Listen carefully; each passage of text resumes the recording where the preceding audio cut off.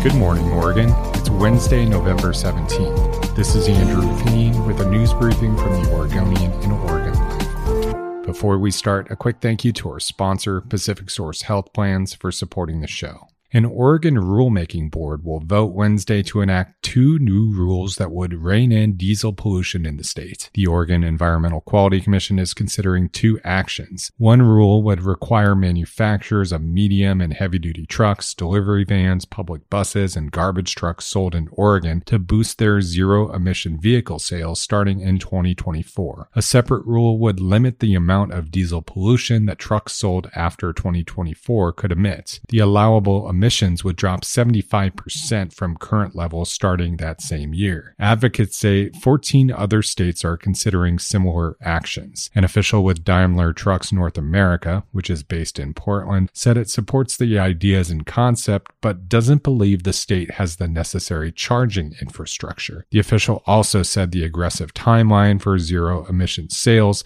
may be difficult for manufacturers to meet.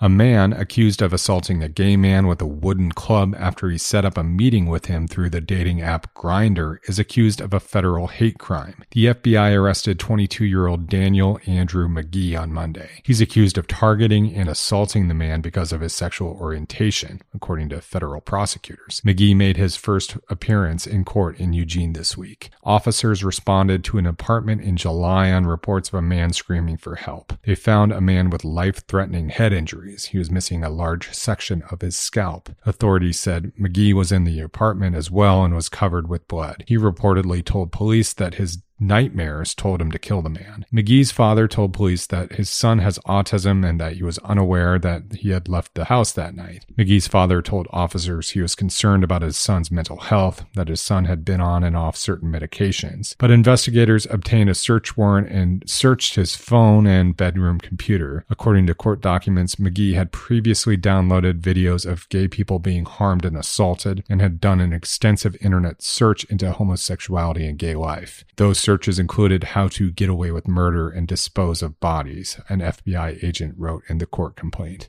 McGee is being held in custody and is considered dangerous and a flight risk. Oregon's unemployment rate dropped to 4.4% in October, one of the lowest rates on record. The state added 4,700 jobs last month after adding virtually none in September. That's fairly strong growth historically, but a slight decrease from the average of 6,800 new jobs during the past 6 months. The national unemployment rate is 4.6%. Oregon's jobless rate has been near an all-time low, below 4% in the months before the pandemic. But when COVID hit, unemployment briefly spiked to a record high, 13.2%. Employers are continuing to seek workers at a torrid pace, especially in the hospitality and leisure sector. But with relatively few people looking for jobs, businesses, schools, clinics, and other organizations are struggling to staff their operations. The resulting labor squeeze has sent wages soaring. The average hourly private sector wage in Oregon was $31.18 last month, up 12.6% since before the pandemic.